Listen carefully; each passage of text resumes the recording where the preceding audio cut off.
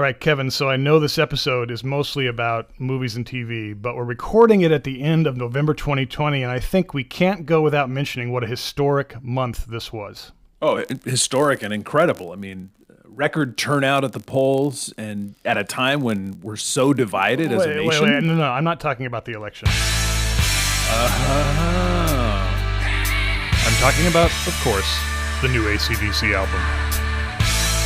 I forgot about this. How could you forget?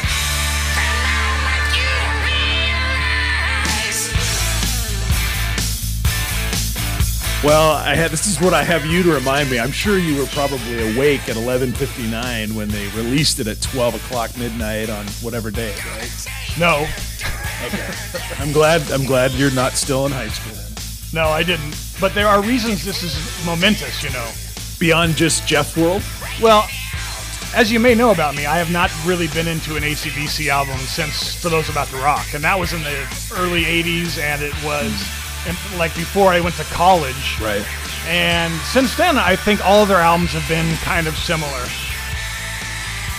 Well, I wouldn't necessarily... Yeah, that's probably true, but it's not like you divorced yourself from AC/DC. It was always there in the background, and it was always the occasional, just blow out your car stereo speakers, right? Right, but I would rather listen to any one of their old albums, any Bon Scott record, Back in Black or For Those About to Rock, than any of their more recent albums. I listen to each one, and I maybe listen to it again, and then I'm just kind of done.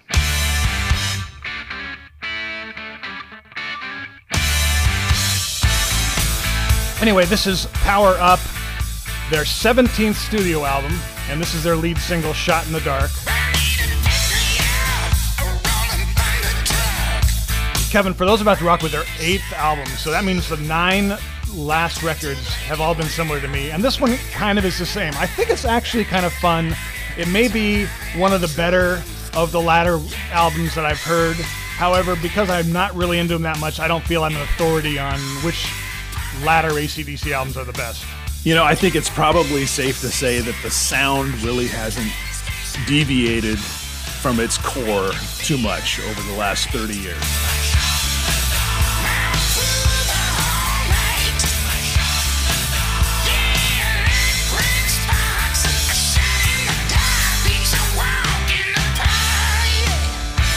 And that's been my problem. I wish they would kind of try some different things like they did in their earlier work with Bon Scott and so forth. Right. They did like a song like Down Payment Blues on Powerage. It's just like it has different sections that do different tempos, and it just is really a dynamic song. Listen to Brian Johnson's voice at the beginning of this song, Demon Fire. I'm crazy with his evil lips. Great guns are blazing. My deadly trip. Kind of cool, and he actually shows a little bit of range in his scratched up voice, but then the rest of the song is just his normal screeching, so it's like, try to stick with something fun, Plus, it's just it's the Angus Young hook and the super simplistic Phil Rudd drumming that just sort of drives the whole thing, right? Yeah. But anyway, getting back to why this is momentous, though. Yes. They kind of unceremoniously booted Brian Johnson from the band, and then they were practicing and even did a few shows with Axl Rose as a lead singer. I remember. I wasn't quite sure that was going to work. They were talking about recording albums with him and everything, and I just said, no. Just shut the band down if Brian Johnson's gone. Come on, guys. And they were dead to me. I was just like, I'm not going to listen or buy to any Axl Rose AC/DC song. I think it's safe to call this a successful reboot. I think their fans will love this. It's their core sound, as I mentioned. They even, I think, have done a good job of replacing a really underrated member of the band, which was Malcolm Young. I thought he never got enough credit for his contributions. I agree, and I think this song playing now, Through the Mists of Time, is a little bit about him.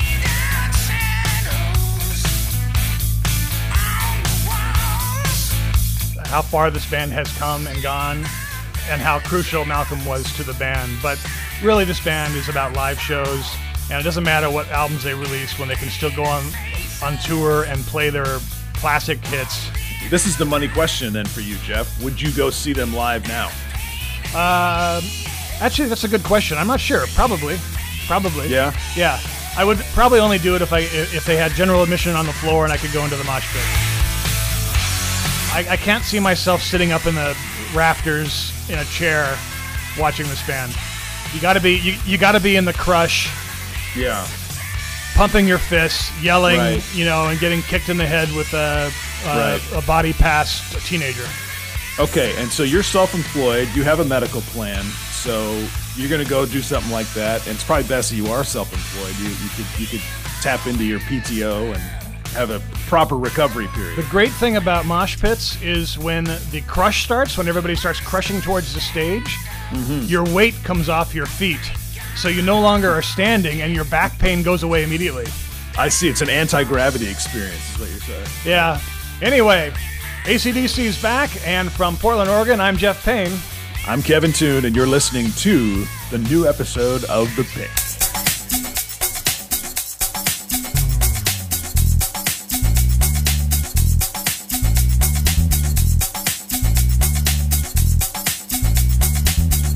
Today on The Pick, we take a break from the Pick 100 countdown to cover some movies and TV for our faithful listeners. We have guests from the Pilot podcast, BJ and Mitu, here to help fill us in on all the TV shows we've been missing. And Kevin will be challenged once again to crack that track, this time with TV theme songs. The pressure's on, Jeff. So I have to say I have still been able to watch movies and TV, even though I am pretty focused on our Pick 100 countdown. Well, Jeff, we're headed into the indoor months in the Great Northwest, so I would imagine viewership tends to escalate. Plus, I'm sure you took a break from all the time you were glued to the political drama unfolding on TV, and dabbled in some streaming here and there. Yes, absolutely. And as we've talked about before, I watch a little bit too much TV, and this weekend actually afforded with we're recording on Sunday of Thanksgiving weekend, and two things happened. Actually, three things happened. First of all, it was Xfinity Cable had free TV weekend, so I gave you access to all the channels. Second of all, I found out that a previous Airbnb guest logged into a Hulu account and didn't log out, so now I have Hulu. And third, I had some time off for the holiday to watch a lot of movies, which with the new Hulu channel available and free Cinemax, everything, I got to watch some stuff. So I caught up on some viewing. Yeah, for some reason, the holiday weekend does open up more of those opportunities. One of the shows we're going to talk about later, The Queen's Gambit, which it was almost one of those, I'm just going to go all the way through all 7 of these, but I had a little discipline and stopped at 4. Yeah, there are some definite bingeable shows we're going to talk about later. But first we'll get to some movies, but not before reminding you that all of the movies and TV shows we talk about today will be available on our website, so you don't need to take notes or anything.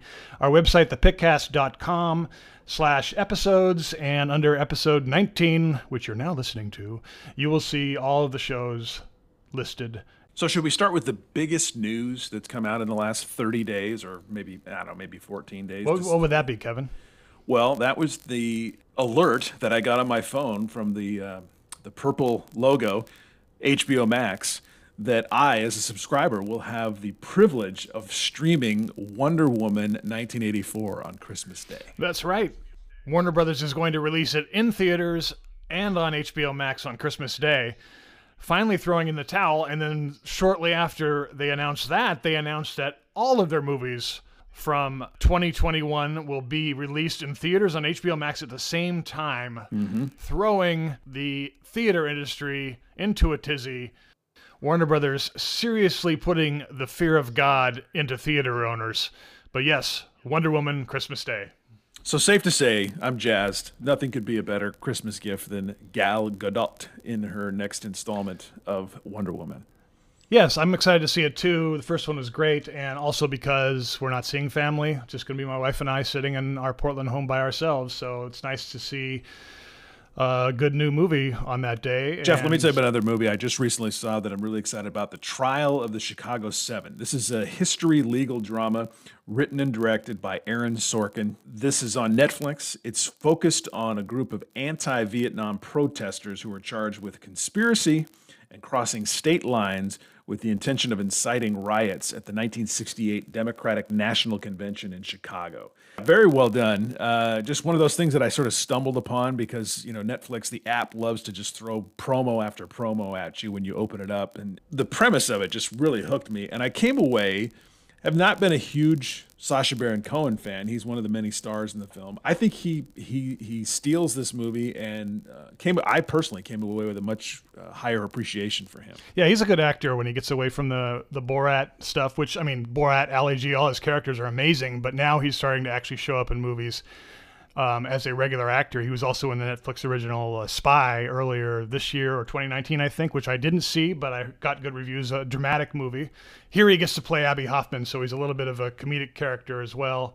But yes, excellent performance, but also an all-star cast with Joseph Gordon-Levitt, Eddie Redmayne, Frank Langella. A story I didn't really know much about, but basically the Nixon administration comes in and they want to bust some people that the Johnson administration were going to kind of let slide. So they conjured up this idea that all these mostly disparate protesters had worked together in a conspiracy to incite violence. And it's kind of a shocking chapter of our history, but excellent dramatization. Yeah, that's a good word, shocking. Shocking in the sense that of the government's insistence on basically prosecuting these individuals by whatever means they can find. I will say a couple of other performances to watch for. What I would call a cameo appearance by Michael Keaton. And Frank Langella pulls off playing the courtroom judge, who's basically a buffoon, but he does it incredibly well. And then finally, really impressed by Mark Rylance. I don't know if you've seen much of his work before, but he stands out again. And every time I see him, very impressed by how understated he is, but what a presence he is on screen. So that's Trial of the Chicago 7 on Netflix. Check it out. Our next film's on Apple TV Plus, which I know is not widely distributed yet, but you can also rent this movie. It's called On the Rocks, and it's the reteaming of writer-director Sofia Coppola with actor Bill Murray. Their first collaboration was Lost in Translation from several years ago, one of my favorite movies of all time. This is kind of Lost in Translation light with a softer edge as Murray plays father to Rashida Jones, whose marriage may be going through a rough patch. Still, it's great to watch him command the screen with his low-key style and humor. And this one works even if you don't get the emotional heft that you might expect from Ms. Coppola. This one started slow for me, but it really picked up, not surprisingly, once Murray takes over and becomes a regular presence on the screen. The movie goes to a different level. It made me think about some of his other performances, and I think critics would say, "Oh, we've seen this character before," but I don't remember seeing a Bill Murray character where he's reciting these observations. Did you notice that about? Yes. He has he's this fountain of facts about all these odd little quirky things about life. I don't remember seeing a character by Bill Murray do that before. Yes, I think the style that he plays it in and the tone and demeanor may be familiar, but I think it was an original character, and he takes it. He's definitely the only person you can really place in a movie like this, and it's great to see him again in a Sofia Coppola movie, even if I don't think we can always expect to reach the heights of Lost in Translation, but definitely worth a watch. My wife and I like watching this together. I think it's a great couples movie too. Yeah, I would say that he found a fresh way to be Bill Murray. It's kind of the way I came away looking at this. Is that at first I thought I was seeing him do much of the same thing again, but as the movie goes on, it was something I hadn't seen from him before. Okay, as you know, Kevin, I kind of get into horror movies. It's been a little bit more lately that I've been doing that, much to my wife's chagrin. But yeah, you're kind of on an island there, Jeff. I actually don't know that many horror film fans, and I think you should join a club maybe or something. Yeah, or maybe I'm already in one. I don't know. But I'm just going to rifle through a few that I've seen lately. The first one's called Possessor, and this is by the son of David Cronenberg. And it's available for rent now. And it's reminiscent of The Elder's style and creepiness, kind of a sci-fi psychological horror about a covert company that takes over the mind of an innocent to gain access to important people for assassination, of course. But some pretty gruesome violence in it, but it is a kind of a creepy and interesting little take, and kind of reminded me of the weird movies that his father made, like Videodrome and things like that. So worth checking out. Then Sputnik is a recent Russian release, basically their take on Alien, about a capsule returned to Earth with an unexpected stowaway. It kind of had an unconventional narrative. You realize that they don't hide the mystery of the alien or anything too long. And the way that the way it's revealed is unique. It didn't pay off as well as any of the Alien movies, but it's still a fun one to watch. And I just enjoy seeing different countries put a lot of money and quality into a science fiction horror movie like this, because it's as good as any American movie as far as all the acting and technical aspects. So worth the watch. Then the next one I have, and that one's on Hulu, and also on Hulu is The Lodge, which is another psychological horror with a kind of a religious cult undertones. It stars Riley Keough, who is showing up in a lot of places now, and I think she's really good. She's the daughter of Elvis Presley, but also a great actress. Again, not a conventional haunted house story by any means, but that unpredictability works in this. You really don't know where it's going. It's pretty creepy and has a very unsettling mood about it. You almost feel like you're trapped in that house with them. Worth the watch. That's The Lodge on Hulu. On Amazon Prime, there's one called Terrified. This is from a few years ago, and it's Brazilian, actually, but definitely effective and unconventional again, about a neighborhood, basically, that's kind of haunted by this entity, and the way the different people are dispatched is quite entertaining and horrific. So for any horror fan, Terrified is one to look for on Amazon Prime. And finally, this weekend, I saw Underwater on HBO, also on HBO Max. This is with Kristen Stewart in a deep sea drilling base, and monsters are released from the underworld. Or some shit like that. But in any case, this is basically only for action and horror fans, not for anyone else to watch. But one of the reasons I liked it is it didn't waste like a half hour of that exposition where you get to know the characters. Oh, there's the funny one. There's the serious one. There's the scared one. There's the one suffering from underwater pressure syndrome. None of that. It just like it literally in the first 5 minutes, boom. Everything goes to hell. Okay. And it's kind of cool. I mean, I think Kristen Stewart's one of our best actors. To see her just take on a regular action horror movie role was kind of cool. So that's only good for action horror fans, I'm telling you. That's Underwater on HBO and HBO Max. This needs to become a regular feature, I think, on the Pick website.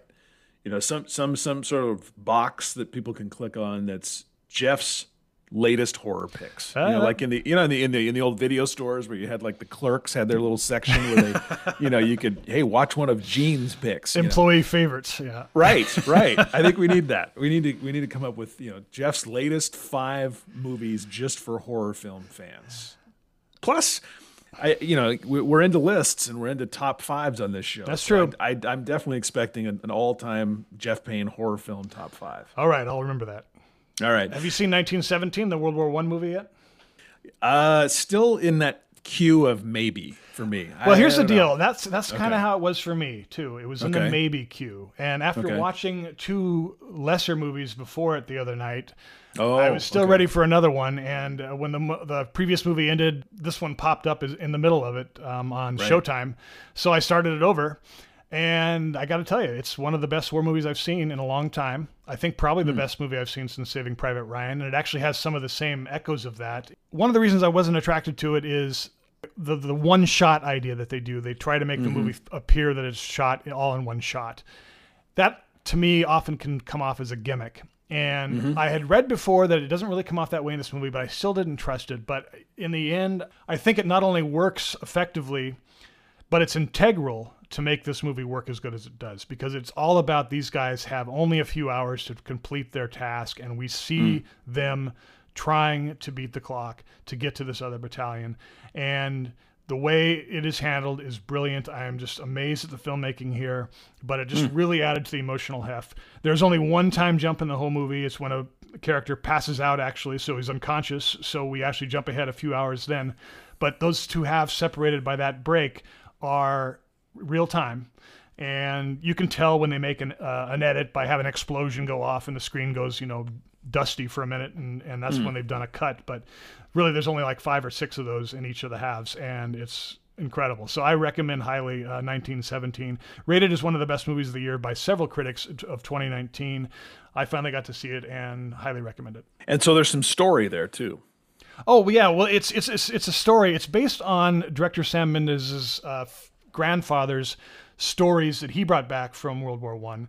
I see. And he was a runner, which is basically someone who will communicate messages between battalions on the front. And this story did not happen specifically, but it's based on the kinds of things that he did tell in his stories. Okay, I have one more to contribute, and it is a docudrama on Netflix called The Social Dilemma. It's a film directed by Jeff Orlowski and written by Orlowski, Davis Coombe, and Vicky Curtis. It explores the rise of social media and the damage it has caused to society, focusing on its exploitation of its users for financial gain, how its design is meant to nurture an addiction, its use in politics, and its effect on mental health. Now, that sounds like a lot.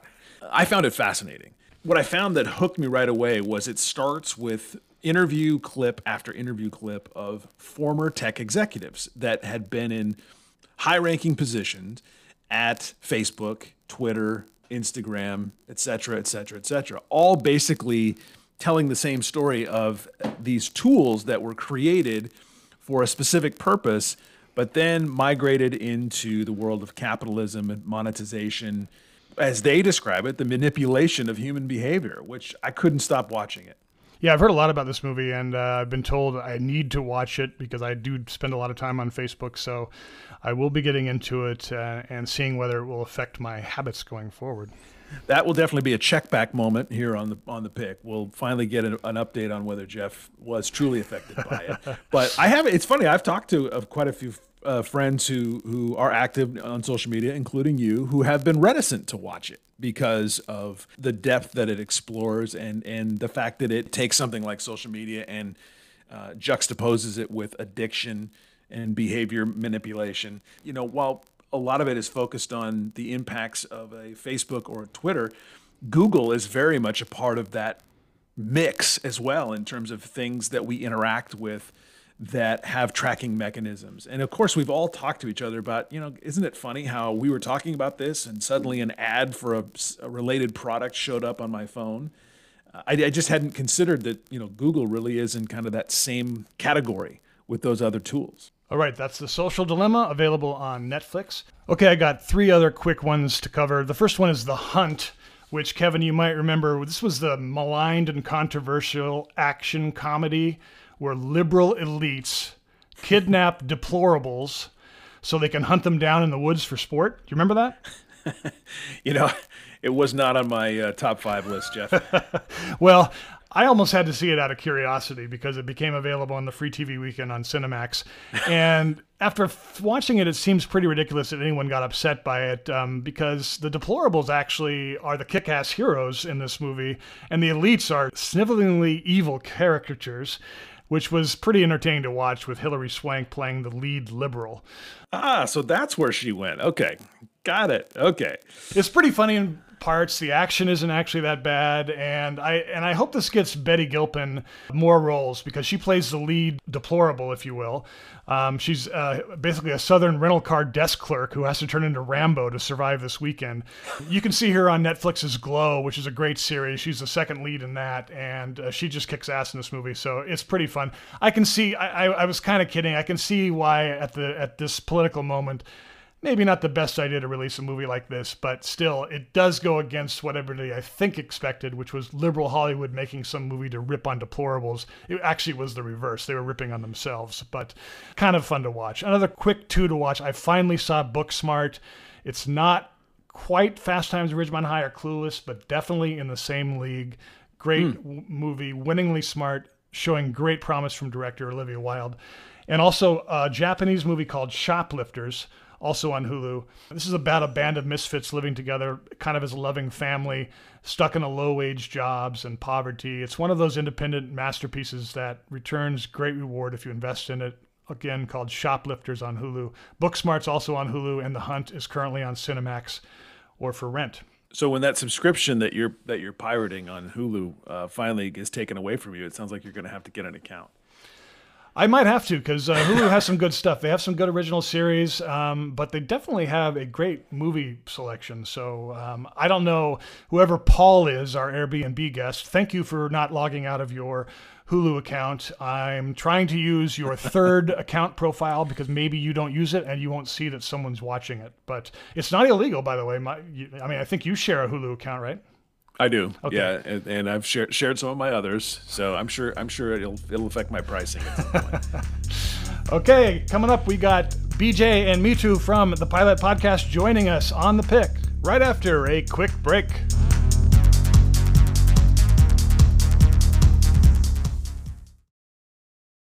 Okay, so we've covered movies, and now we're going to move on to TV. And because we have both been pretty busy with our Pick 100 countdown, we haven't been watching quite as many series as we normally do, but I don't think we ever watch quite as many series as our guest today.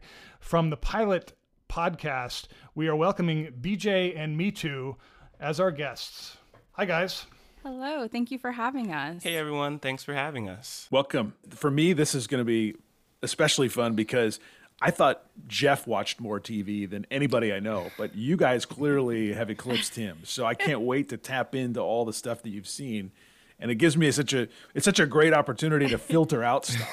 BJ and I are very unabashed lovers of television, and we are close friends of over a decade, which I realized yesterday, which was a little humbling to realize we've known each other for so long. And we were G-chatting a few years ago, and we were talking about television, as we always do, and we were wondering what shows we should binge. And BJ was like, I wish there were a podcast where they just watch the pilot episodes of shows and save me time, and I don't have to spend 50 minutes watching a show, and now I'm too into it, and I have to finish it till the end. I wish someone just narrowed that for us. And I was like, yeah, maybe we should do that. And I said that sort of jokingly, but BJ is such a doer. So he was like, oh, yeah, we should. And then I was like, yeah, okay, Beach. And then maybe a couple weeks later, he sent me like a plan for how to build a podcast. And he was like, there's a mic on the way to your home. And it was just, it happened This story very quickly. sounds so familiar. The way you described that, me too, the plot points are almost identical with Jeff and I. This whole thing came out of a conversation, and then kind of jokingly, yeah, we should do that. And then sure enough, my partner just runs with it. Then I've got this microphone all of a sudden now in my house, and here we go. Yeah, shipping equipment to his doorstep. Yeah. Although we didn't jump on it that quite as quick as BJ did. It sounds like we actually kicked it around for a while. Yeah, we kicked it around for a couple of years actually. The idea of doing it, but every time we were at a party or a barbecue together, we'd start arguing about which album is better than this or which movie was better. So, What's one of your big album arguments? Like, what kicked it off? Well, we were just arguing a little bit before we recorded today because I chose in my top 100. I don't have any albums by The Police, and that's Kevin's favorite band. So we've already covered that argument once on the show, and once he starts ranking his albums in the later episodes, there may be some gauntlets thrown. Yeah, and he's recruiting people to his side, too. I'm getting texts of, well, this is what our friend says, so, neener. He agrees with me. Right, yeah. I wanted to say, I loved, when I read the promotional information about your podcast, the idea that the central idea is, what should I watch? I thought that was brilliant, because I just feel like that's something that, with so much out there and just such a limited amount of time to be able to, except for Jeff, who has all kinds of time compared to the average human being to watch all kinds of TV. But for those of us with other things going on in our lives, it's kind of daunting. You're like, hey, I'd like to watch that. I'd like to watch this, but this kind of cuts through it, where I can actually use your filter to get a taste of something before I decide if I'm going to commit a few hours to it. Exactly. And we like to think of it as we're your friends giving you a recommendation. We Nice. are willing to sink all that time into these shows for you, but it's also fun for us to talk about them. Absolutely. Did you guys have any previous experience as critics of any sort? Official critics? Yeah. BJ is very critical. I think that helps. Right. Because the same with us, we don't. I mean, I wrote reviews of concerts and a couple of movies in my high school newspaper, but that was the 1980s, so it's been a while. Yeah. And I like the idea that we share on our show too, of just talking about what we like without always tripping it up with. Sometimes I read critic reviews. I'm just like, man, that's like, is this a review or a philosophy lesson? It's just like they get so deep into it. And when I listen to your show, it does remind me of us too. It's just two people, friends. We're longtime friends as well, talking about what they like and what they don't like. Do you guys cover shows you don't like as well on the show, or do you stick to only ones that you recommend? It's the full spectrum. A lot of times, especially with these newer shows, we don't have much time to read up on them beforehand, so we don't even know what we might think of it. So there have definitely been some, I don't want to call them misses. You know, people put a lot of hard work into all these shows, but just some that aren't for us. Sure. And we also have different interests. So BJ loves like animated stuff. He loves anime. He loves action stuff. You do. And he loves musicals, All the A's, which is one of our debates. I don't love musicals. Yes. I don't like musicals that much. I don't really like scary things. And so when we do our reviews, we have our perspective. So sometimes we'll watch a sci-fi that, even though sci-fi is not necessarily my thing, it'll be so good that I'm like, okay, if you're like me and you don't really like this genre and you don't like scary stuff, it's still worth it. Or BJ will do that too he doesn't really like sitcoms. And so our listeners know that when BJ recommends a sitcom, it means it's really funny, that even someone who doesn't like laughter or joy gets into it. Something like that. So BJ, you're a joyless person? That's true. I just like animation and action and music, but no joy and happiness. Yeah, exactly. Well, Kevin just described me as an adult who has no life and watches TV only, so I'm feeling you. I never I feel like used our that word. co-hosts really treat us the same way. We're already bonding. Tell us about your process. I mean, there's so much to choose from. You've got all the streaming platforms. You've got a gajillion cable channels. How do you work through constructing an episode and picking what you're going to talk about? Yeah, so that has actually evolved over the years. Originally, we were very ambitious, and we tried to do as many shows as possible within 24 hours of their debut on network TV, on streaming, all the new platforms, dead platforms like Quibi. But that became a little too much, even for us who have a lot of time for TV. So now we really focus on what are 4 hot new shows. And we do that every other week. And now we incorporate listener recommendations on those off weeks, so we can hit some older shows or maybe some more niche shows. You say older shows, so you've kind of gone back and explored things from past decades too? Yeah, our very, very first episode was actually Mr. Ed, like a very old black and white sitcom. But then we've gone to do like The Nanny, or we've done Awake, which is like the mid-2010s. So, you know, we'll go to any decade if our fans are interested. So my biggest task now is trying to find, to gain new listeners, to build our audience. And we've been on the air since February. You guys have been on what now, for 2 years? We'll say 2 years. We took a break. Okay. So do you know how big your audience is, and how have you grown it? Do you want to go over our audience, me too? You're our analytics person.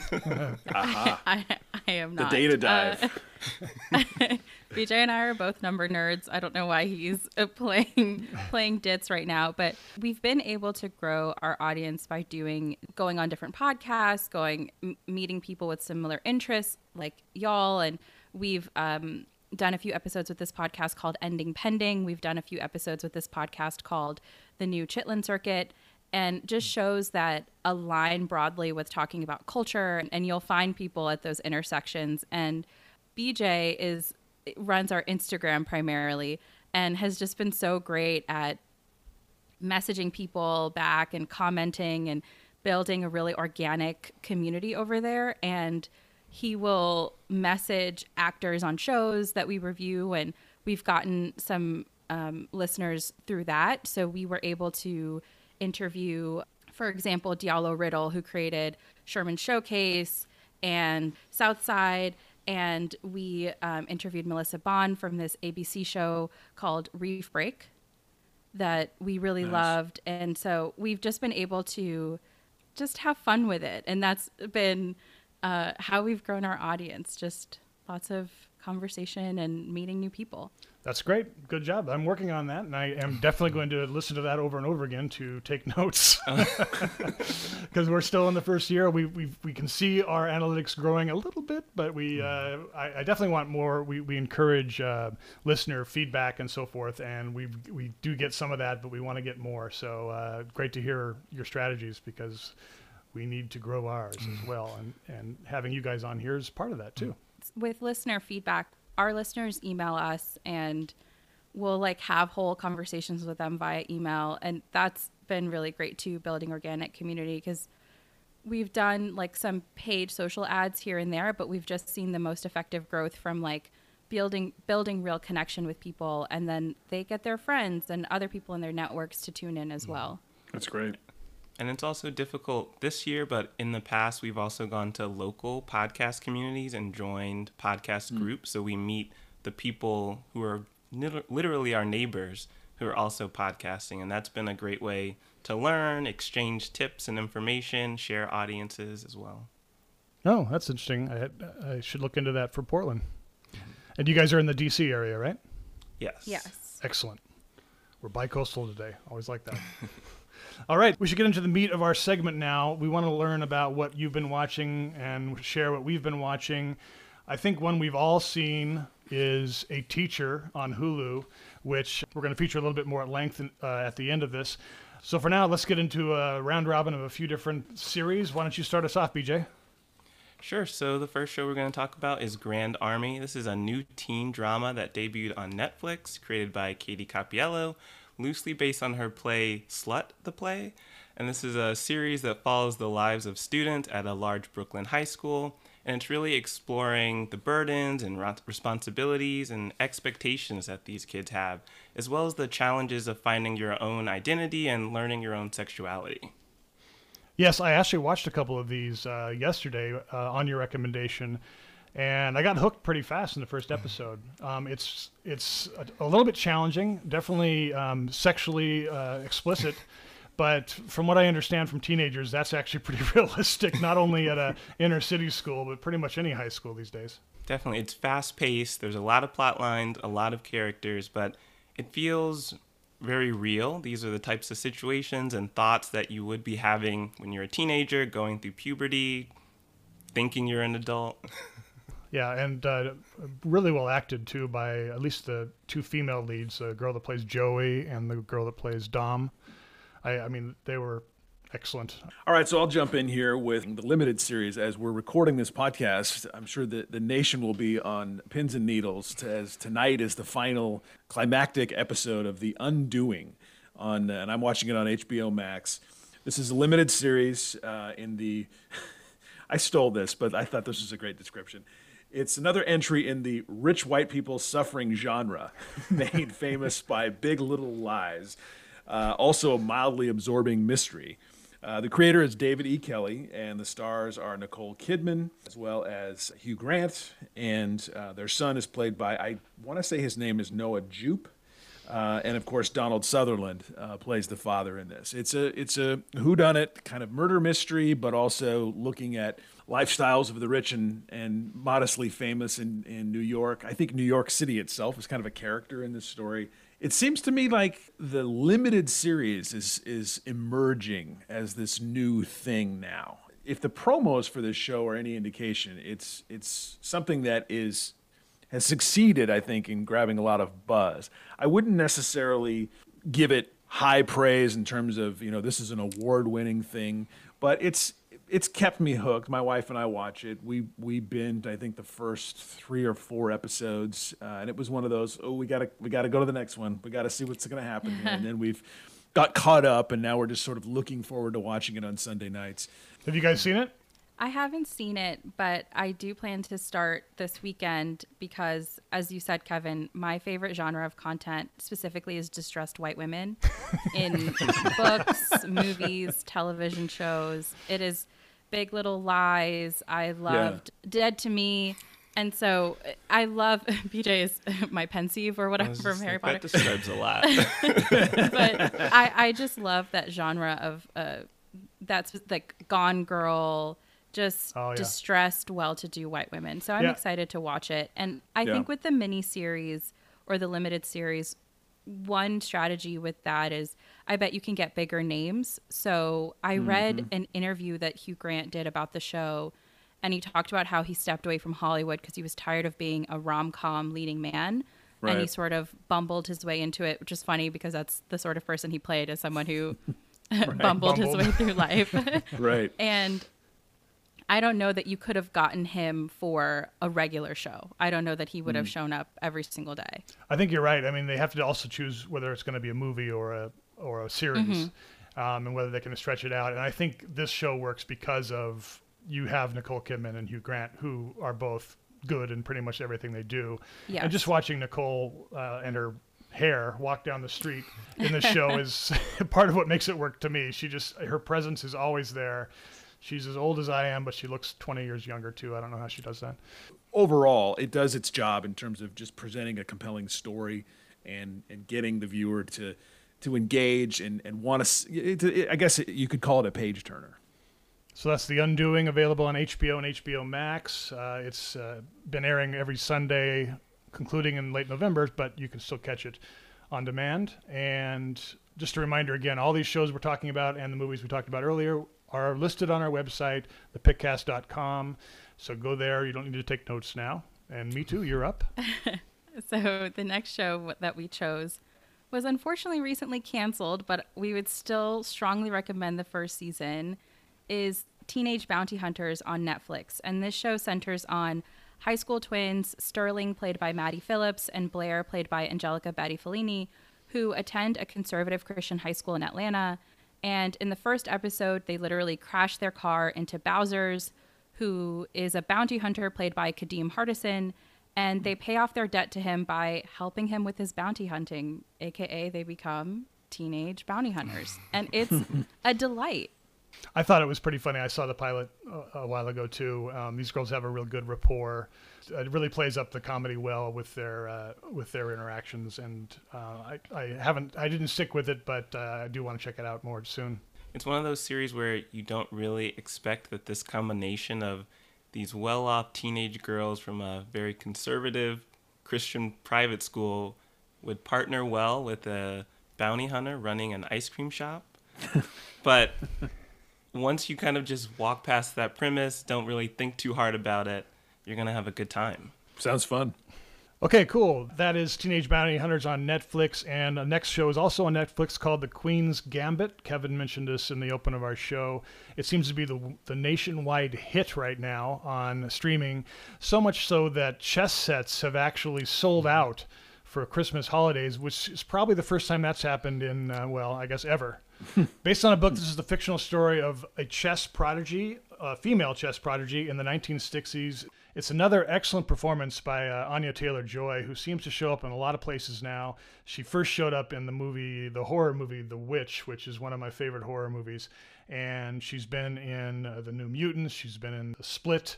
Excellent actress, and she's at top of her game here, I would think. And you wouldn't think a 10-episode series about chess would be as popular as it is, but it hooks you from the very beginning, and I think it has a lot to do with people just loving to see someone do something expertly.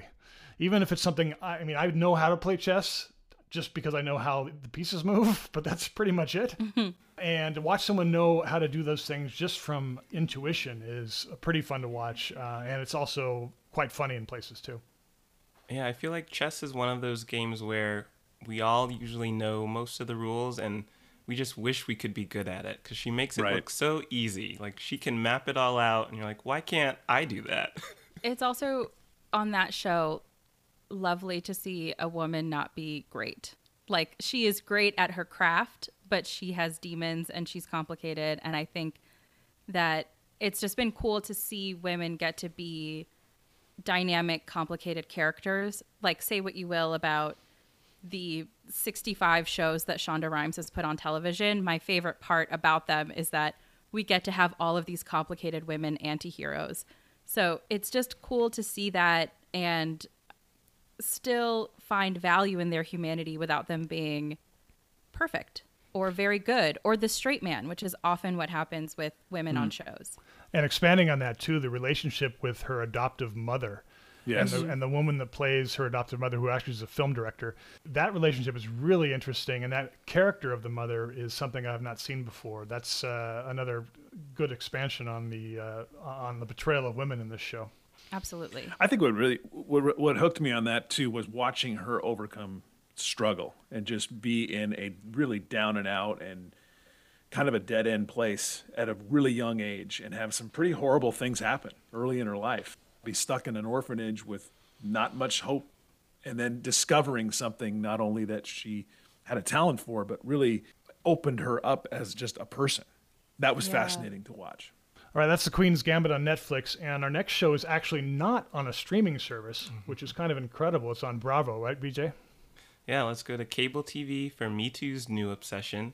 This is The Real Housewives of Salt Lake City, Oh the my newest goodness. entry in Bravo's reality TV franchise. This time we're following 6 women in Salt Lake City, Utah.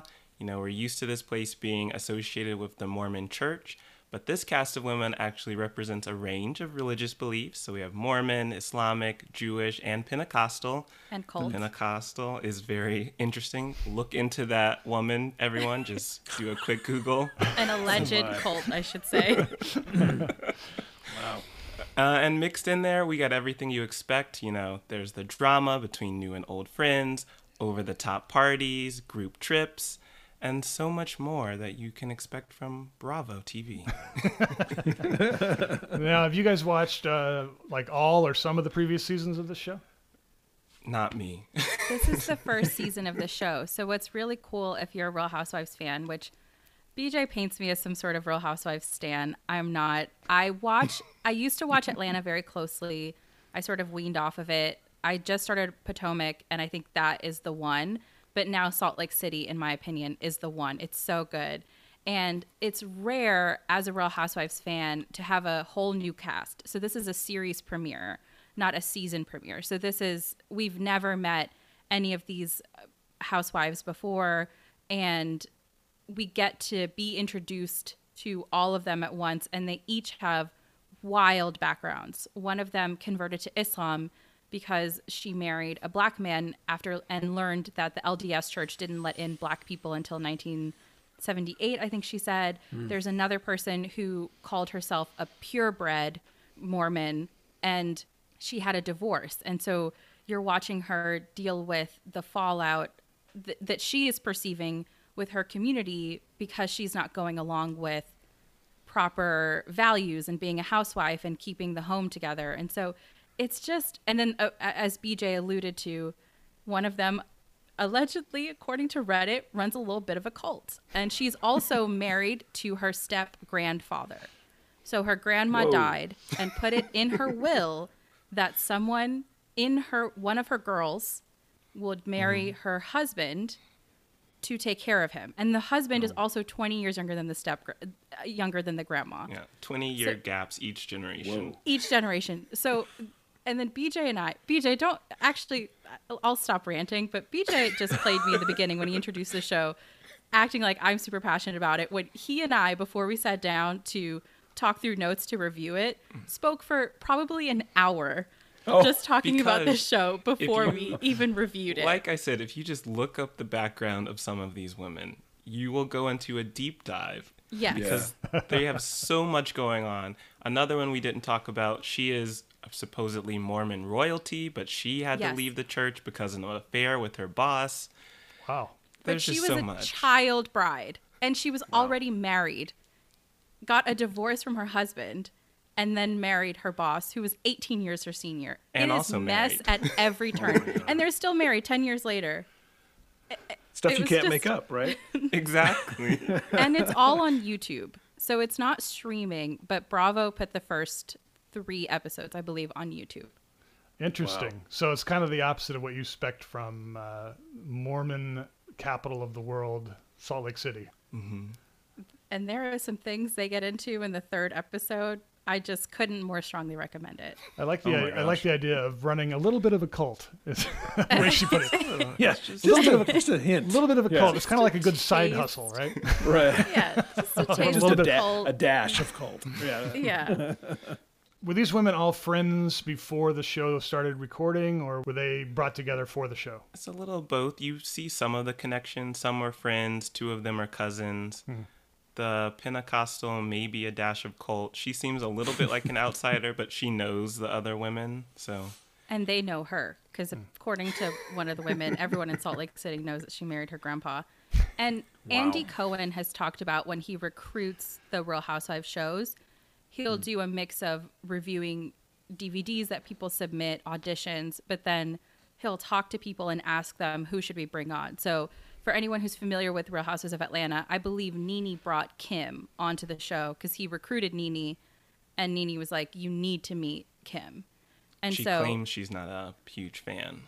I said I watch it. I used to love Atlanta, but I got bored by it. And guys, don't be ashamed for loving this. I'm not. Wear it proudly. I do. I do. It's entertaining. So Kevin, these guys have their bickering down really good. We gotta up our game on that. Yeah, I think maybe we need some coaching.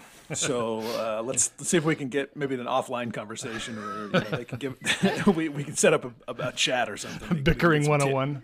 Yes, a tutorial. Okay, my next offering or a pick is Lovecraft Country, which is an American horror drama.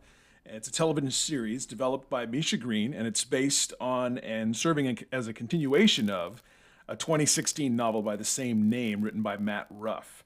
It stars Journey Smollett and Jonathan Majors, premiered this year on HBO. The premise is it's a search for a missing father that turns into an otherworldly trip.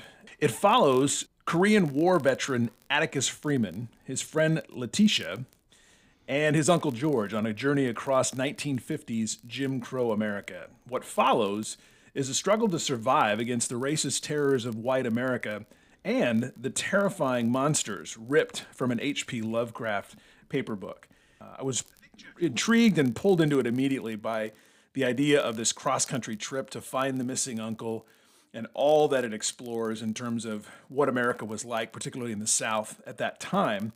But then it adds this kind of outrageous wrinkle of basically horror story elements and monsters and, maybe a little bit more than I would like. It's some elements of gore, but I can get past those. And I just finished watching the Haunted House episode, and it was intense. I'm alone on this one. My spouse is not particularly interested in it, but I'm finding myself coming back to it again and again. Yes, and we get your gore warning. Kevin's kind of the prudish one when it comes to gore. He's always got to bring up those warnings. Whereas I love it. I love it.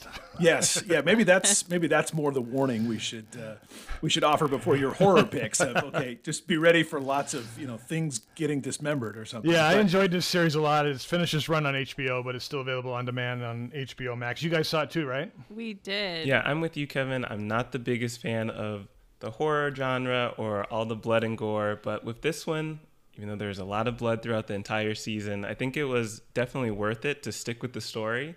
And the cool thing is each episode feels like a self-contained storyline, whether it's with Letty and Tick or with Hippolyta or Diana, but then it's all connected. And at the end of each episode, they give you that cliffhanger that's just enough where you're satisfied, but you're ready for the next episode. I loved Lovecraft Country. Kevin, like you, I am very much scared of gore. I don't really like horror. I don't like scary things. I don't like when BJ sneaks them into our queue, so then I have to watch a scary show for our reviews. It is a form of bullying, but it's fine. Right. Wow. You see the schedule ahead of time. I don't pay attention to that. So for Lovecraft Country specifically, I think the really cool thing about the show is it's telling a very intentional story. So while there's gore and ghosts and monsters and things that go bump in the night and even a few jump scares, the villain of it is white supremacy. And no matter how many scary things you see, the things that white people do on that show in the name of white supremacy, those are the most terrifying things. So it's those small moments, like these small scenes where they interact with people in stores and in what a lot of people are learning about in sundown towns and things like that, that I would argue are just as chilling as their encounters with monsters that shoot out of the ground. Yeah, and that's one thing I loved about this show too, is the way it explored racism in the South through this lens of a horror show. I mean, even Emmett Till was a character in the show. It's a friend of one of the lead characters, and they go to his memorial. And it's like those elements are all there. Jeff, you probably know this best of all, because these are names you're more familiar with. I believe I saw in the last episode I watched that Jordan Peele is mentioned in the credits. Is he one of the creative participants, contributors? Yeah, I'm not sure if he's just an executive producer or what his involvement was. Do you guys know? Executive producer. Yeah. Right. So I mean, a lot of talented contributors on this, and I think if we to talk about this show, you have to mention too just the performances of Jonathan Majors, but mostly Jurnee Smollett. I mean, she is just such a strong force at the center of this show. Absolutely. I hope this makes her into a bigger star. She's only been in a few things like Birds of Prey, the rather bad Harley Quinn movie, but she was pretty good in that, kind of almost the second lead. Here, she's just a ball of energy. She throws her all into this role, and I also just love the wardrobe they gave her. She just has all these great outfits, and just watching her run around in her dresses or her period costumes was amazing. So yes, but I will say, like you said, not just the gore, but just kind of crazy. I mean, it's just what goes down in this show is just kind of nuts. You're like, what the hell are they doing? But it's all fun in the end. True. And they play with genres, which is really cool. So it's not straight horror all season. There's minor spoiler, it gets to like a sci-fi period, and you also get some kind of just investigative situation. So I'd like that they mix it up. Yeah, they have like a creature feature episode, a haunted house episode, a body transforming bit that's quite shocking, but really another interesting way to address the race issue. So good stuff. All right, Me Too, what do you got? So I will take us over to Gay Paris with Emily in Paris, where we will meet up with Emily Cooper, played by Lily Collins. She is a social media marketer in Chicago who relocated to Paris and has to navigate the new work and lifestyle culture, as well as a cute downstairs neighbor and a couple other potential love interests. Oh, yes, the cute downstairs neighbor. If you're going to stay in France, you got to have one of those. I think it just comes with your apartment. I also think it comes with Darren Star. Because if you're going to have Darren Star creating a show, you're going to have the cute neighbor, the cute little dresses that she runs around Paris in. I also liked how she was gaining more followers on her Instagram whenever she posted something. I don't know how that works out in the end, but I was jealous of her because we're trying to grow our audience. So you just have to move to Paris, get a beret, have a little silk wrapped around your neck, which was often a motif of her fashion on the show, and then you'll have just as many followers as she does. I think she jumped from like a handful, maybe under 100, to over 20,000 within just a few episodes. So Kevin and I, of course, came into early adulthood with Darren Star's Beverly Hills 90210 and Melrose Place. And then, of course, after that, he upped his game a bit with Sex and the City. The magic of a Darren Star show is that you have a lead character who inexplicably lives a much wealthier lifestyle than she can conceivably afford, and she has men falling all over her. She wears fantastic shoes. Even in Europe on cobblestone, she can still rock a stiletto. And she has friends that she makes in Sex and the City. Sarah Jessica Parker goes to Paris, I believe, and discovers an entire fan group just around her column. In Emily in Paris, within a few episodes, she literally enters France's upper echelon, or at least Paris's fashion elite. There's a moment in the show where a dress is ruined or they need to have something replaced, and she's like, oh, I'll just call so-and-so, and it was like the top designer in Paris. So that's just the sort of delicious ridiculousness that you turn to for shows like this. You just eat it up. It's not necessarily good in like capital G good and critically whatever, but it's just so fun to watch. So suspend your disbelief. Don't try to navigate this with questions like, how could that be? It just is, right? You just have to go with the ride. And sometimes it is fun to ask those questions. Like there's definitely been moments where I've watched Emily in Paris and I just went, how did she get here? And then that's fun too, because then you're just laughing in the middle of your home by yourself in a pandemic at how this woman has just become a wealthy French elite after being an entry-level worker in Chicago. And I've been to Paris, and nothing like that's ever happened to me. So Yeah, me neither. I think all of us, man. Your Parisian dreams didn't come true. No, I was looking. I think I dined at Burger King. I wanted the top French designer to help me out with my wardrobe, and this didn't happen. All right, let's do a few more before we get to a teacher. I just wanted to mention a couple of shows in their fourth seasons. Fargo on FX, which is basically more of an anthology series, different cast of characters, different story each time. This fourth season takes place in 1950s Kansas City between two mobs, one a black family and one an Italian family, and it's getting some kind of negative buzz as not being as watchable as the first three seasons, but I think it's different for sure, but equally great again. Just a beautiful show, great references to Joel and Ethan Coen movies, whether it's Fargo or Raising Arizona or anything, but also just a great performance by Ben Whishaw, who plays a Irishman who is aligned with the Italian family. There's a black and white episode. It's probably episode 6 or 7, and it's just a fantastically beautiful episode. I recommend Fargo. And then also The Crown on Netflix, which is in its season 4. Now we're getting into the 80s with Princess Diana, and I think we've watched this insular family that all the dialogue that's made up in the show, because no one knows what they talk about inside the palace. So they have to make up a lot of stuff. But we see this family that no one really accesses, and then now we see Diana, who was, although from a rich family, more of a regular citizen, enter this world and more or less be accosted by this family who they mean well, but they don't come off well at all because they're kind of clueless on basically how to deal with people. And so watching the Charles and Diana drama is the delight of this season. And also Gillian Anderson plays Margaret Thatcher beautifully, excellently. So that's also a joy to watch. So that's good. I'd recommend You're Wrong About podcast, not to talk about another podcast on a podcast, which I'm guilty of all the time when BJ and I are reviewing shows. I love podcasts.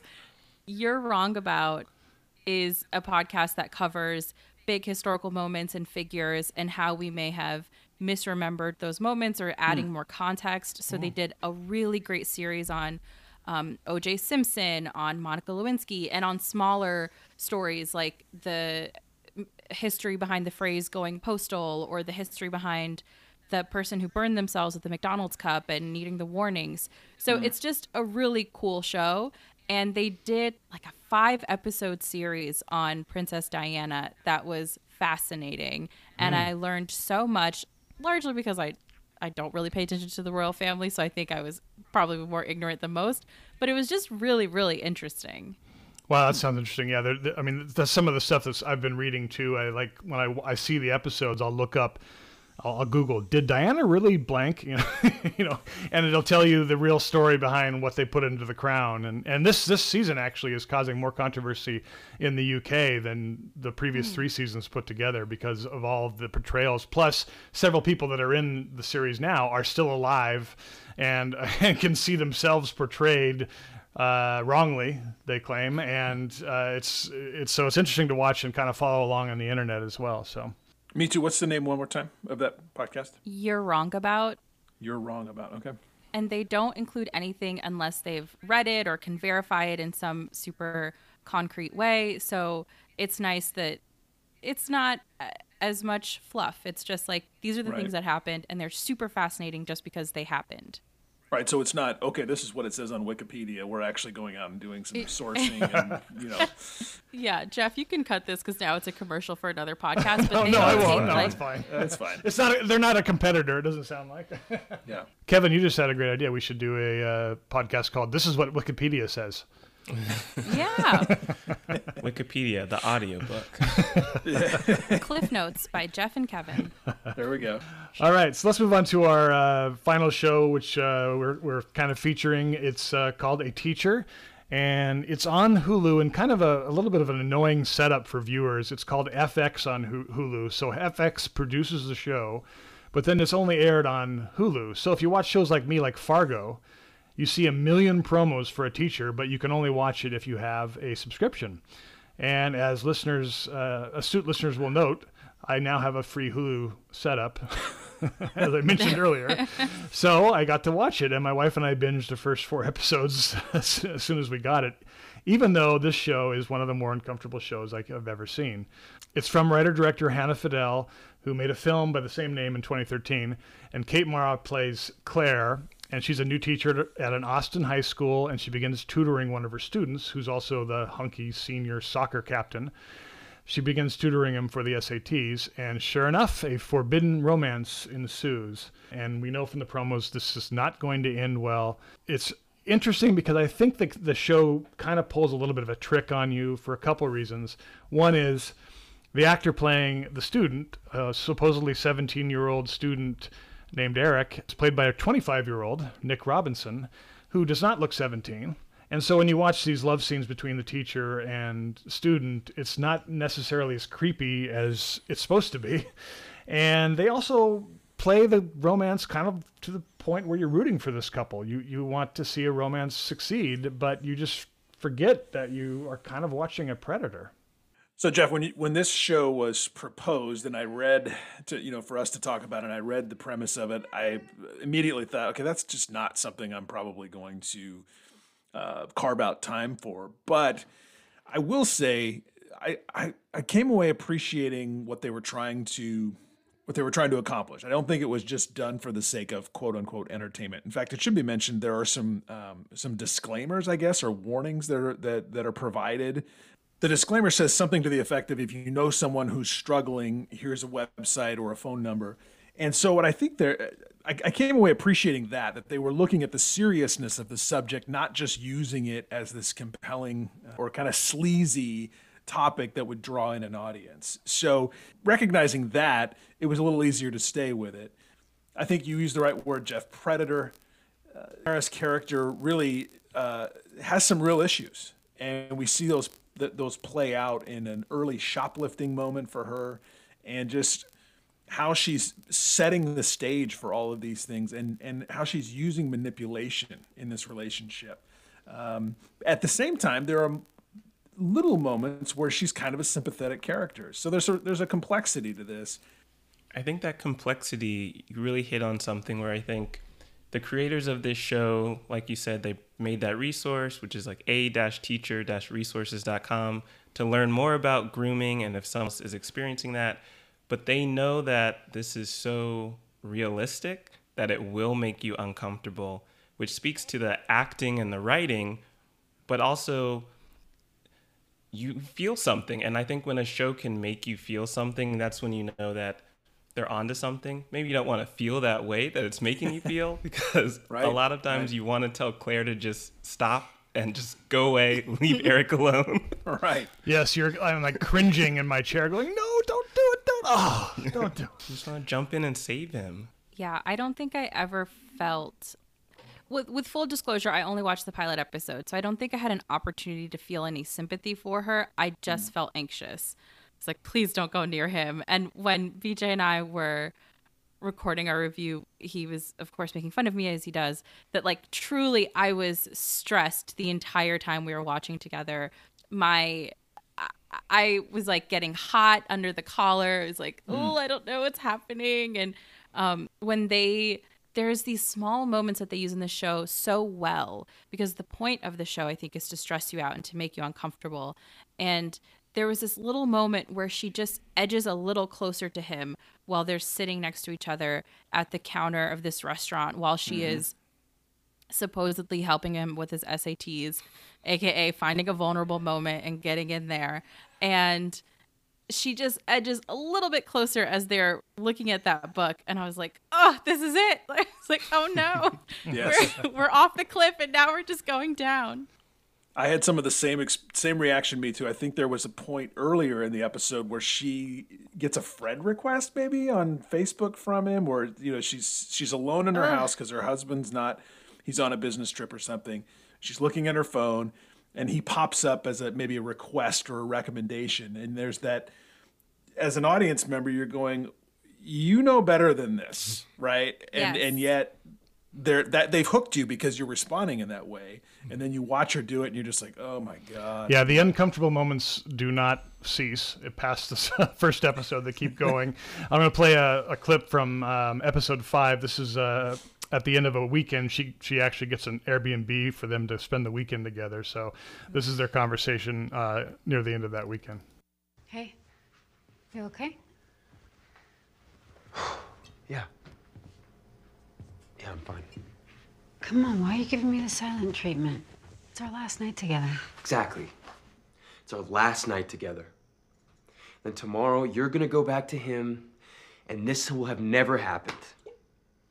Yeah. I mean, this isn't real. Of course it is. Is that why you're talking about who I'm gonna fuck when I get to college? Like, what is this to you? Is this just some bored housewife shit? You know that's not true. You're not gonna want me when you go to college. You're gonna be done with me.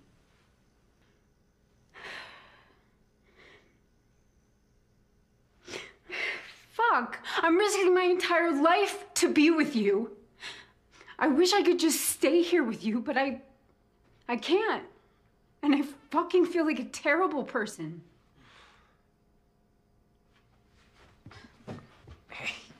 Hey. No. Hey, I'm sorry. I'm sorry. So we can hear there, like, the switch when, I mean, he's obviously in a vulnerable moment, and where she turns it around by bringing on the tears and manipulating him and making herself out to be the vulnerable one. And that's what this show is full of, those moments. And it's, I think this, like you said, it's supposed to make you uncomfortable. And I think it would be exploitive if this kind of thing didn't happen, and we hear it in the news when this kind of thing happens. And we hear it in the news a lot when it's a female teacher and a male student. And I think the whole dynamic of the show and everything would be different if it was a male teacher and a female student. But I think that scene captures something you see in every episode, just a moment where she makes a bad decision. And even if she is not consciously deciding to be a predator or be mean, that's exactly what she's doing. Yeah, and I think you really see that unconscious behavior and those choices she's making when she says she can't stay with him, when she just won't stay there. She is an adult. She could choose to really go all out for this, but she's still putting these subconscious limits on herself. So the kind of manipulation is also just, unfortunately, instinctual for her. Mm-hmm. I would say that while this is a difficult show to watch, the structure of it, I think, is ultimately helpful in telling this story so it isn't exploitive, to your point, Jeff. So there's a ton of time jumps. So we see her grooming him, we see her abusing him, and then we see the aftermath of those actions. And I like the idea of seeing her face consequences, of continuing to have that complicated story, but with the ultimate understanding of her being the bad actor, the predator in this story.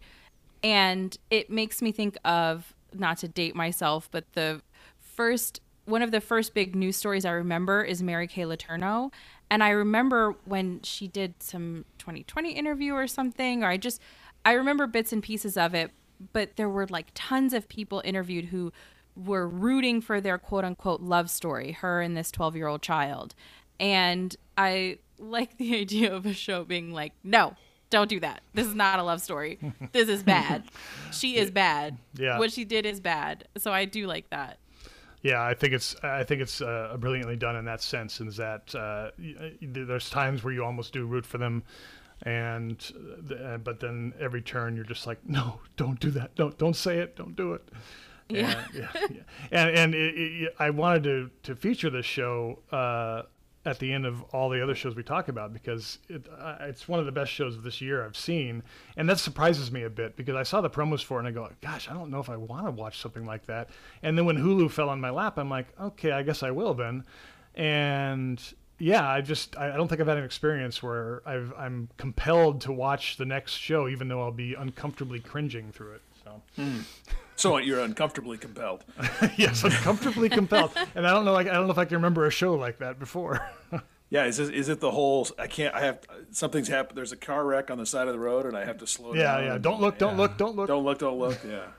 Yeah. That's an achievement in and of itself, I guess, in that they are taking this difficult topic and continuing to intrigue, I guess. Yes, and I'm impressed. I'm impressed with what seems to be the director, Hannah Fidel's motives here is to expose something that really happens in the real world and try to give you the perspective of everyone involved, not just society's shunning of such a thing, but also what the characters inside of it feel and felt during it. So definitely a good pick. A Teacher on Hulu, on FX on Hulu.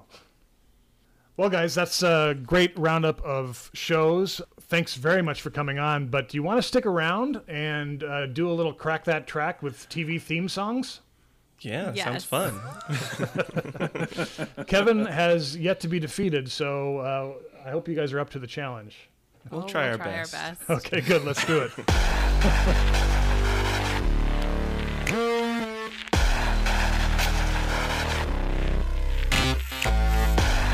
This time we're going to do a version of our patented Crack That Track, but with TV show theme songs. Now, Kevin, last time we did this, we did only 70s shows, but this time I've picked some from 1975 to 2010. Oh, wow. Oh. Okay. So our lovely guests today are a couple decades younger than us, so I thought I would spread the love. So Yes. to give everyone a chance, and I did do random number generation to select which shows from each year. I selected the year first, and then I selected from the top 30 rated shows of each year. However, I did reject some in thinking that no one would get some of these, and also to give us all a chance, given the generational differences, to see if we can do it or not. So are you guys ready? We are ready. Okay, so this is very unorganized. You just have to shout out if you know it or not. Okay? So whoever shouts it first is the winner. Are you ready? All right. All right, here we go. Murder, She Wrote. See? I'm telling you. I've been binging it. I predicted before we started that Me Too was going to kick ass on this, and I think it's happening right before our eyes. It's a very timely choice. Yeah, I recently started binging Murder, She Wrote in the last 3 months. Wow, you are a dedicated fan of television. Okay, Yes. so BJ and I already feel at a significant disadvantage. She's thrown down the gauntlet. Yeah, I mean, this is randomly generated once again, so it's like, you never know. Okay, here's the next one. Are you ready, everyone? Bring it on. Okay.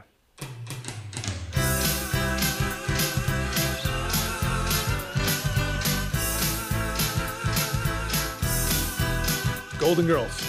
No. No. I love it.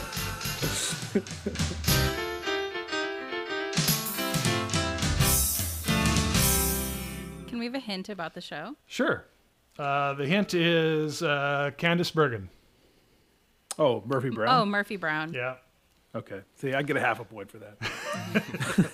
You did say it a little earlier, but no one got it with the song. I like how my Golden Girls guess was promptly rejected and dismissed by Me Too. That's good. Because if we were to do picks of best theme songs of all time, Golden Girls is up there. Yeah. It's so classic. Thank You for Being a Friend. That's true. Yeah. Sing us a few bars, Me Too. BJ makes fun of me because I sing it all the time. No, I'm not going to sing it here today. Thank you. If I'm not mistaken, you're referring to the song by Andrew Gold, I believe was from the 1970s. Oh. That's Wow. how obscure. See, that's how obscure this brain works. But you're gonna crush me on this list. No, I don't think so. All right, ready for the next one? Yep. Yes.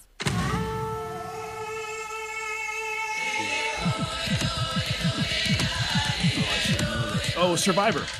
Ah, okay. I've never watched. And this I before. don't watch that show either.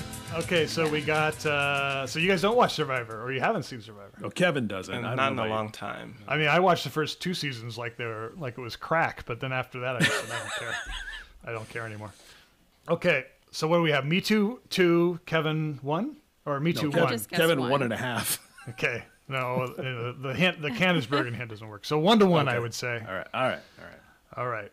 Can you see me walking down the street?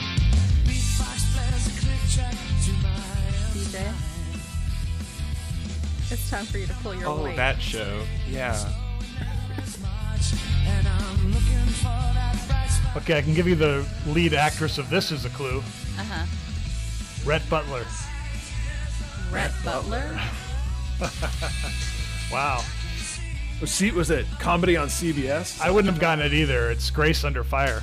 Oh yeah. Oh. Yeah, it was okay. like the companion, kind of a spinoff from Roseanne, I think. She was on Yes. Roseanne shows first, or at least it was on the Okay. same lot. I remember they did it on the same lot.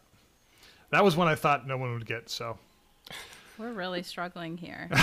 well, Some more than others. Or you could say it's a very tight race, 1-1. yeah. Yeah.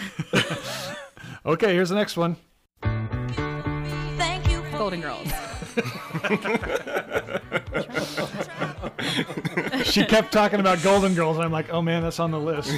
Let's see how. Oh, really? Okay. I was gonna say, Jeff. It sounds like you decided to change the stakes a little bit. I would never do that. Yeah, sure. Okay. All right, here's the next one.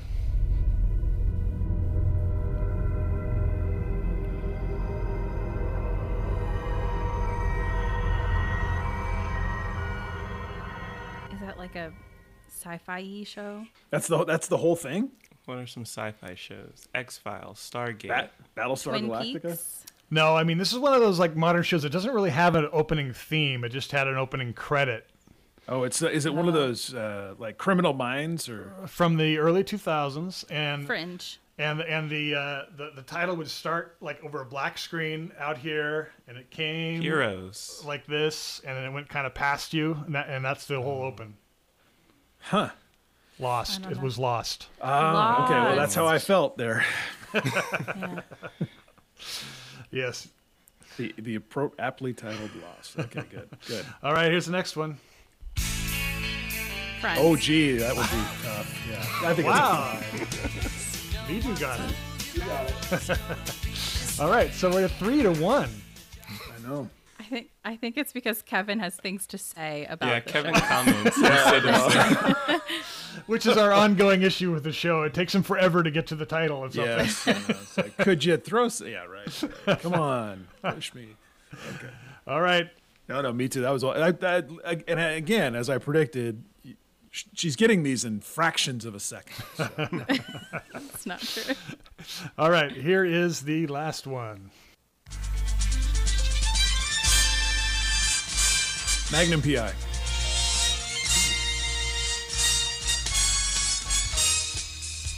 Oh yes, I know this. Dallas. Ah, Dallas, exactly.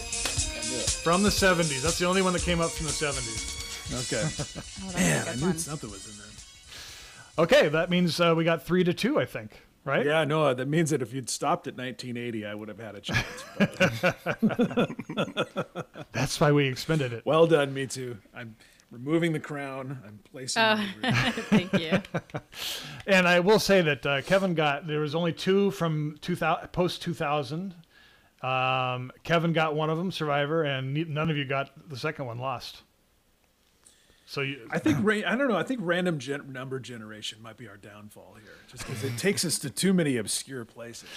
We may have to narrow it to like. well, those last two I actually just chose by looking at the charts. So Oh, so you just admitted that you tilted the scales. Yes. and threw in Golden No, Girls I to tilt- basically no, screw not- me on this thing. And No, the last two, meaning the last two in time, Survivor and Lost. Okay. So I was trying to give BJ and Me Too an advantage since those are more recent shows. But you got one and no one got the other. you see what I'm dealing with here? Well, she said you're binging Murder, She Wrote. So it's like, Yeah, that's pretty cool. That's kind of interesting, actually. So, did you watch that when you were younger, like when you were a kid? No, I really love the Hallmark Movies and Mysteries channel, Yeah. and it comes on that channel sometimes. And I was like, what if I just watch this from the beginning? And it's all on Peacock, and so I've just been watching it, and it's been a delight. Jessica Fletcher, you can't get anything past her. She will figure it out. She will catch you. She's not scared of you. People have pulled many weapons on her. She's gone toe-to-toe with the KGB in like 4 or 5 episodes now. She's been to Washington. She was appointed a congresswoman in the 2nd or 3rd episode. She could do anything. Yeah, I love it. Inspiration. I love it. You know, we probably shouldn't let this go without at least off the top of your head giving us your pick for your favorite TV shows of all time. Of all time. Yeah, just give me your or throw out some ones that just are your favorites. All time that I could always watch over and over is Sliders, but only seasons 1 through 3. Okay. I would say, I don't know if I could rank shows, but I think one that I come back to often is Living Single. It is the perfect show. Queen Latifah was the perfect lead. It's beautifully cast. Friends, as we all know, was a ripoff of that show. And it's just a perfect television program. And especially before the last season that was cut short because of some drama behind the scenes between the cast wanting to just get better treatment and better pay and everything. But the first few seasons before that last one are just so funny, so full of heart. And it's just a great sitcom, and it doesn't feel dated. Is that something you could watch today on available platforms? It's on Hulu. It is on Hulu. Okay. I actually did that about Friends. Either that it was that Friends was a bit off of that show. The head of CBS was like, I want that, but more marketable. Put a billboard of the Friends cast in front of the Living Single cast. And so Erica Alexander talked about she plays Maxine Shaw, attorney at law on the show. And she said she was driving to set and she saw the Friends billboard just truly placed right in front of the Living Single billboard. And she said that was like the writings on the wall. She knew that their time was limited and that this is coming to usurp them. Wow. Cool story. Yeah, it's just a really, really, really funny show. And I'm also watching Sister Sister on Netflix, and that also holds up really well. Okay, guys. Hey, thanks for joining us on this show and for playing our little game and for being the first person to defeat Kevin in Crack the Track. He's playing it off now, but I think he's going to have a breakdown later. We'll put the Starbucks gift card in the mail. Yeah, it's empty. There's no money on it, but that's reflecting our budget. Yes, It's the the thought unofficial that trophy. counts. Yeah. There you go. Nice piece of plastic. Well played. And we hope to have you on again. Thanks for joining us on the show, guys. Thanks so much. This has been fun. Yep. Thank you for having us. And again, it's the Pilot Podcast. The best place to go to find it. You have a website too? Yes, just go to thepilotpodcast.com. The Pilot Podcast, and it's kind of like the Pick Podcast is our URL. It's all easy to remember, and also Instagram and everything too. Yes, you can find us on Instagram and on Twitter at The Pilot Pod. Excellent. Well, thanks a lot for joining us, and we hope to have you back sometime. Awesome. Thanks. Take care. Thank you. Thanks, guys. All right, Kevin, good show. We got some help from a very knowledgeable couple of people. We got to stay in touch with them. Yeah, I love the insights, love the chemistry between those two, and they really completely nail their mission with that podcast, which is to give you some depth in terms of understanding what you might be in for with a show when they give you a pilot review. Absolutely. It's called The Pilot Podcast. You can check it out on iTunes or Spotify, or as they say, wherever you get your podcasts. Also want to put out an appeal to everyone. You can email us at thepicast@gmail.com. That's thepicast@gmail.com. Anytime you'd like to give a suggestion, criticize Kevin, or tell us what your favorite albums are, or whatever. Anything you'd like to do, we'd love to hear from you. Also, you can follow us on Facebook at The Pickcast, also on Instagram at The Pickcast, and Twitter at The Pickcast. Thanks for listening to this episode of The Pick. We'll be back next time with the Pick 100 continuing countdown. Music for The Pick by Audionautics. Until next time, I'm Jeff Payne. I'm Kevin Toon. Thanks for listening, everybody.